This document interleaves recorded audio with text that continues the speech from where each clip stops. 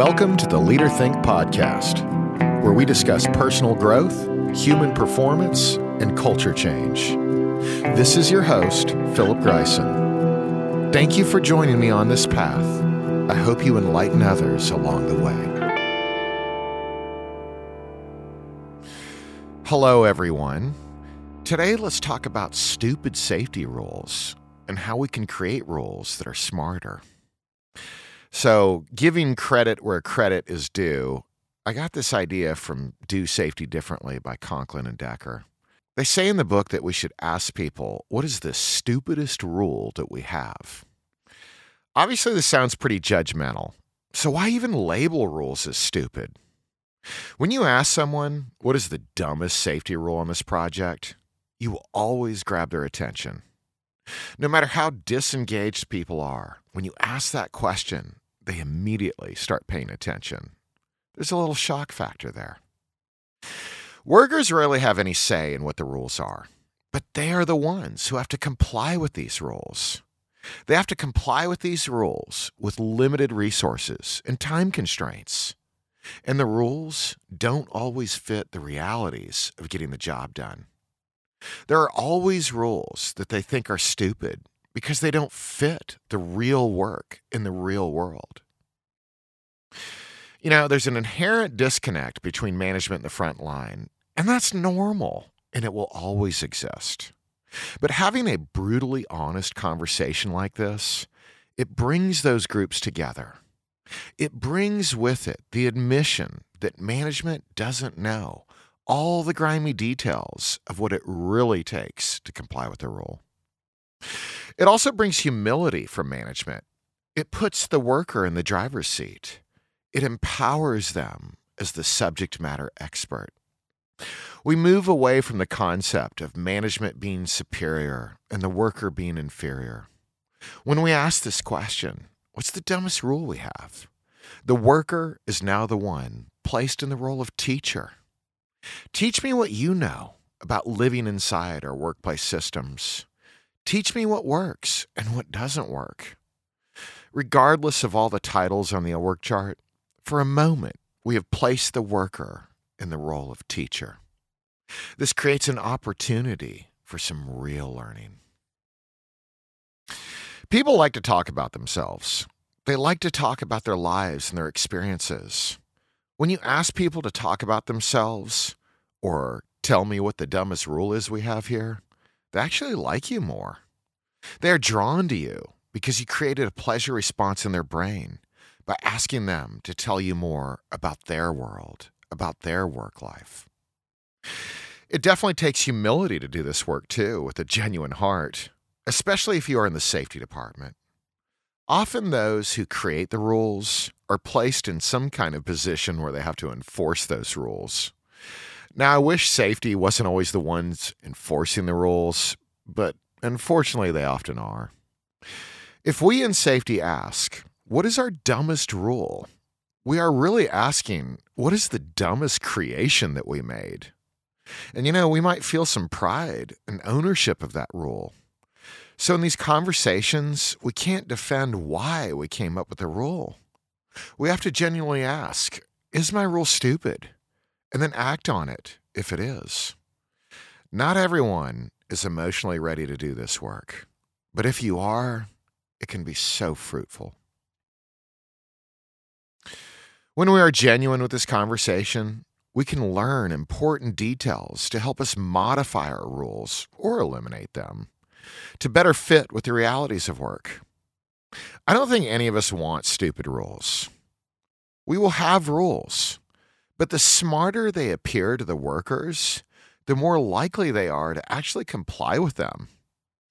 Even better, if we involve workers in modifying those rules or even creating them, they will have a sense of ownership and pride in that work. The same ownership and pride that can encourage the safety department to hold on with a death grip to a dumb rule is now transferred to the people who have to comply with them. Doing this work actually creates buy-in. Often people tell me that workers aren't bought into the safety culture.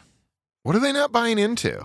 Dumb rules that don't actually work every day in every scenario in a dynamic industry?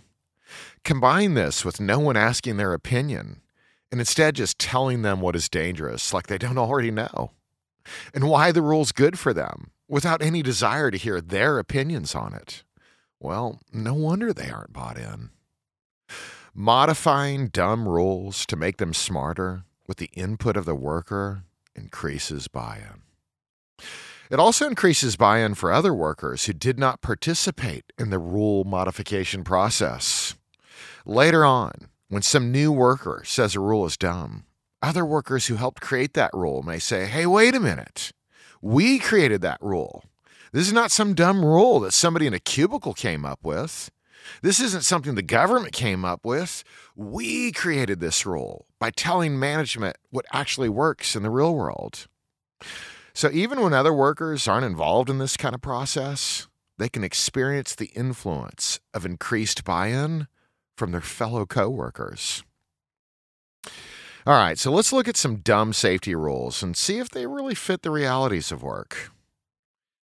I'm going to get a little technical here, so maybe not everybody's familiar with this stuff, but I'm going to start with Call It All Type C soil.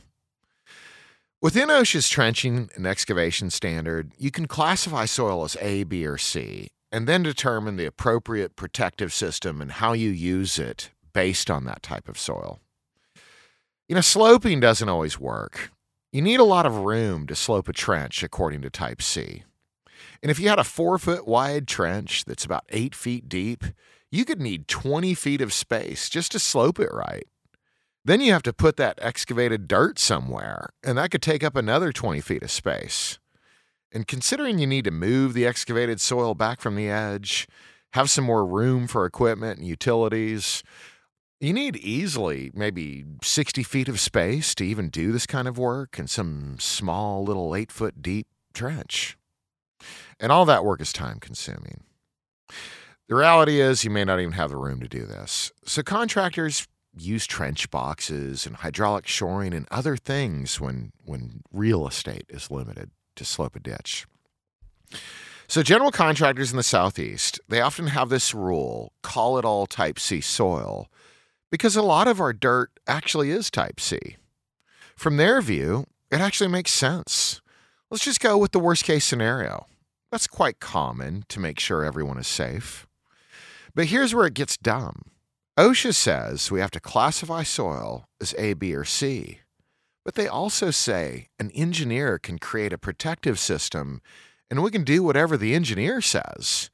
So assuming that this engineer is actually intelligent and created some kind of system that hopefully won't kill people, maybe that engineer's advice is actually a good idea. And that's what trench boxes and hydraulic shoring, that's what they are. They're engineered systems. When workers are trained well and they read the manual for shoring systems that engineers design, they often find a different story than what OSHA said. They often find 4 soil types: A, B, C60, and C80. In other words, some very useful trench protective systems don't have this singular Type C soil. They have 2 Cs, C60 and C80. And what OSHA calls C is what the engineers in the manual call C80. Now, again, I realize this is a lot of technical stuff, but consider what the worker is now thinking. What does that general contractor mean by call it all Type C? Are they saying call it all C80? Or are they saying we can call it C60 or C80? Regardless of your experience with trenching work, hopefully you can see how this could be confusing to the educated in soil mechanics and not fit the realities of work. But I'm not done yet, and I need to bore you with a little more technical info. When utilities or pipes in the ground are perpendicular to each other, a trench box can't just always fit on top of them. It could easily damage those perpendicular utilities. But hydraulic shoring is a wonderful protective system designed to save lives in those scenarios. It's more flexible at fitting around different utilities going in different directions, In other words, hydraulic shoring was designed to fit the realities of work. But here's the kicker.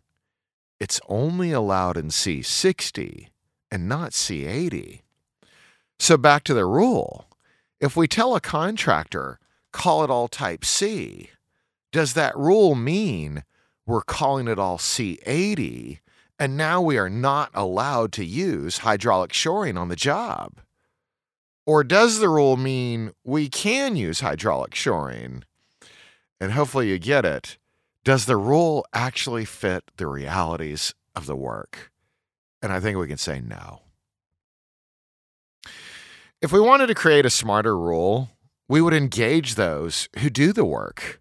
And we might find through learning from those who do the job, the subject matter experts that call it all C60 or C80, depending on what they're doing, they might have a rule that better fits the realities of work. And both parties could win in a scenario like this. Maybe the workers suggest we call it C80 unless we can prove it's a C60, and that's okay. And so the general contractor still has a rule that plans for the two worst-case scenarios in trenching, but also allows the flexibility for getting the job done in the real world with systems that actually work in those scenarios. Without knowledge of how work is done from those who do the work, we can create rules that are just too rigid and sometimes flat out infeasible in the real world. We need smart rules. Here's something else to think about. All safety defenses bring with them a new hazard. And many safety defenses can actually be a bad idea in certain scenarios. When we think about a new rule as a safety defense, probability and severity should guide our thinking. So here's a real-world example. Taglines to control a load on a crane can be a good thing or a bad thing based on the scenario. But some companies have a rule, thou shalt always use a tagline, even when it's a bad idea. If our greatest fear is losing control of a load, if that's the severity probability thinking, then a tagline could be very useful. But if the more probable outcome is that the tagline could get caught on something like a person and pull them out of the building, then a tagline could actually be a terrible idea. And this actually happened to a friend of mine. So I have a friend, and he was a supervisor for a glass installer. And he was working for a contractor that demanded a tagline must be used for every pick, no matter what. It's the rule. And this tagline inadvertently wrapped around a worker's leg and pulled him out of the building. Now, luckily, the worker was tied off with personal fall arrest, and so he didn't die. But the rule actually contributed to pulling this guy out of the building. And so my supervisor friend, he went to the general contractor and asked, hey, look, in our scenarios, in our unique work, can we skip this tagline rule? Because we might pull our people out of the building. And the general contractor said, no, the rule's the rule. So my supervisor friend, he decided to shorten the tagline as short as possible. So you'd have to reach up and grab it just to stop from pulling his guys outside the building. And so in that scenario, it wasn't really helping control the load, but they were complying with the rule. Again, can we see how some rules can be perceived as stupid? Here's another one that I think a lot of people encounter. Tying off on a ladder. Now, sometimes that can actually be smart. Like if you're right up against an edge where there's a major drop-off and you're working on a ladder above the guardrail. Okay, in that scenario, if I don't want to fall over the guardrail, then tying off on a ladder might seem smart. But what if we don't even have the clearance distance for that fall protection to work? Maybe it's actually more dangerous. And along with probability, severity thinking, another thing we should think about is the dose. Paracelsus says the difference between a remedy and a poison is the dose. In toxic specific hazards, we often consider the dose. And what if we applied that concept to fall protection or tying off on a ladder?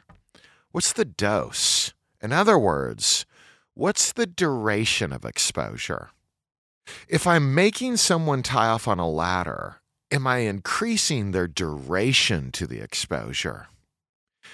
For example, if they were going to go up a ladder, do something, and come right back down, but now they have to go up a ladder with some tools and equipment and an anchor point and spend some time installing that, and then take the tools back down, and then go up there and tie off to the anchor point, and then do the job, and then go back up and disconnect from the anchor point, and then get their tools, and then go remove the anchor point, and then come back down.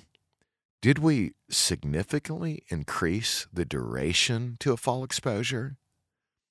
So again, I get it that sometimes tying off on a ladder actually is a good idea. But there are times it's actually stupid. Let severity, probability, and duration of exposure guide our thinking.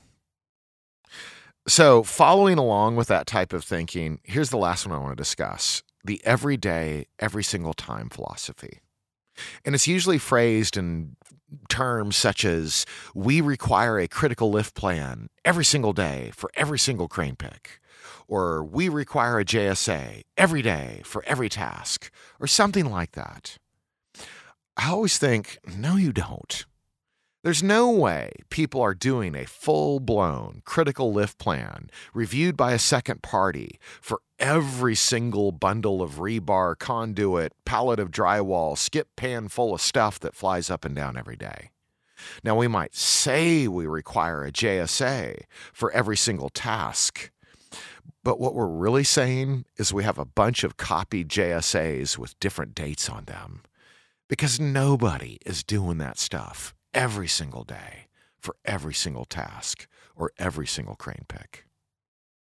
Again, let severity, probability, and duration of exposure guard our thinking. A JSA is a wonderful tool when used appropriately for the most critical of tasks. A critical lift plan is an awesome system, an awesome defense for critical picks. The last thing we want to do is cheapen those things by saying you have to write one for everything every single day. That could actually lead to complacency. People say they don't want workers to be complacent. Well, doing that is a great way to make them complacent. So the main idea here is that some rules we create with all good intention just don't fit the realities of work, the realities of advanced safety management thinking, and how people's brains work. Sometimes they just make the job harder. Sometimes they actually make the task more dangerous. Sometimes they create and widen the disconnect between the front line and management. Rules should be written with input from the subject matter experts, as in those who do the work where the rule would apply. Rules should consider severity, probability, and duration of exposure. All safety defenses can bring a new hazard with them, and rules can do that too.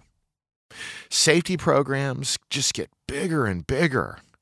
But how often do we go through them and start deleting ineffective, outdated rules that just don't match advanced safety management concepts? At least once a year, we should review our policies and procedures. And maybe we should ask, what are we going to delete? What rule are we going to get rid of should always be part of that conversation. And if you can't find anything you think you should delete, just go ask the worker, what's the dumbest safety rule that we have here? Have a beautiful week. Hey there. If you enjoyed this podcast, please leave me a review. If you want to connect further, reach out at leaderthink.com.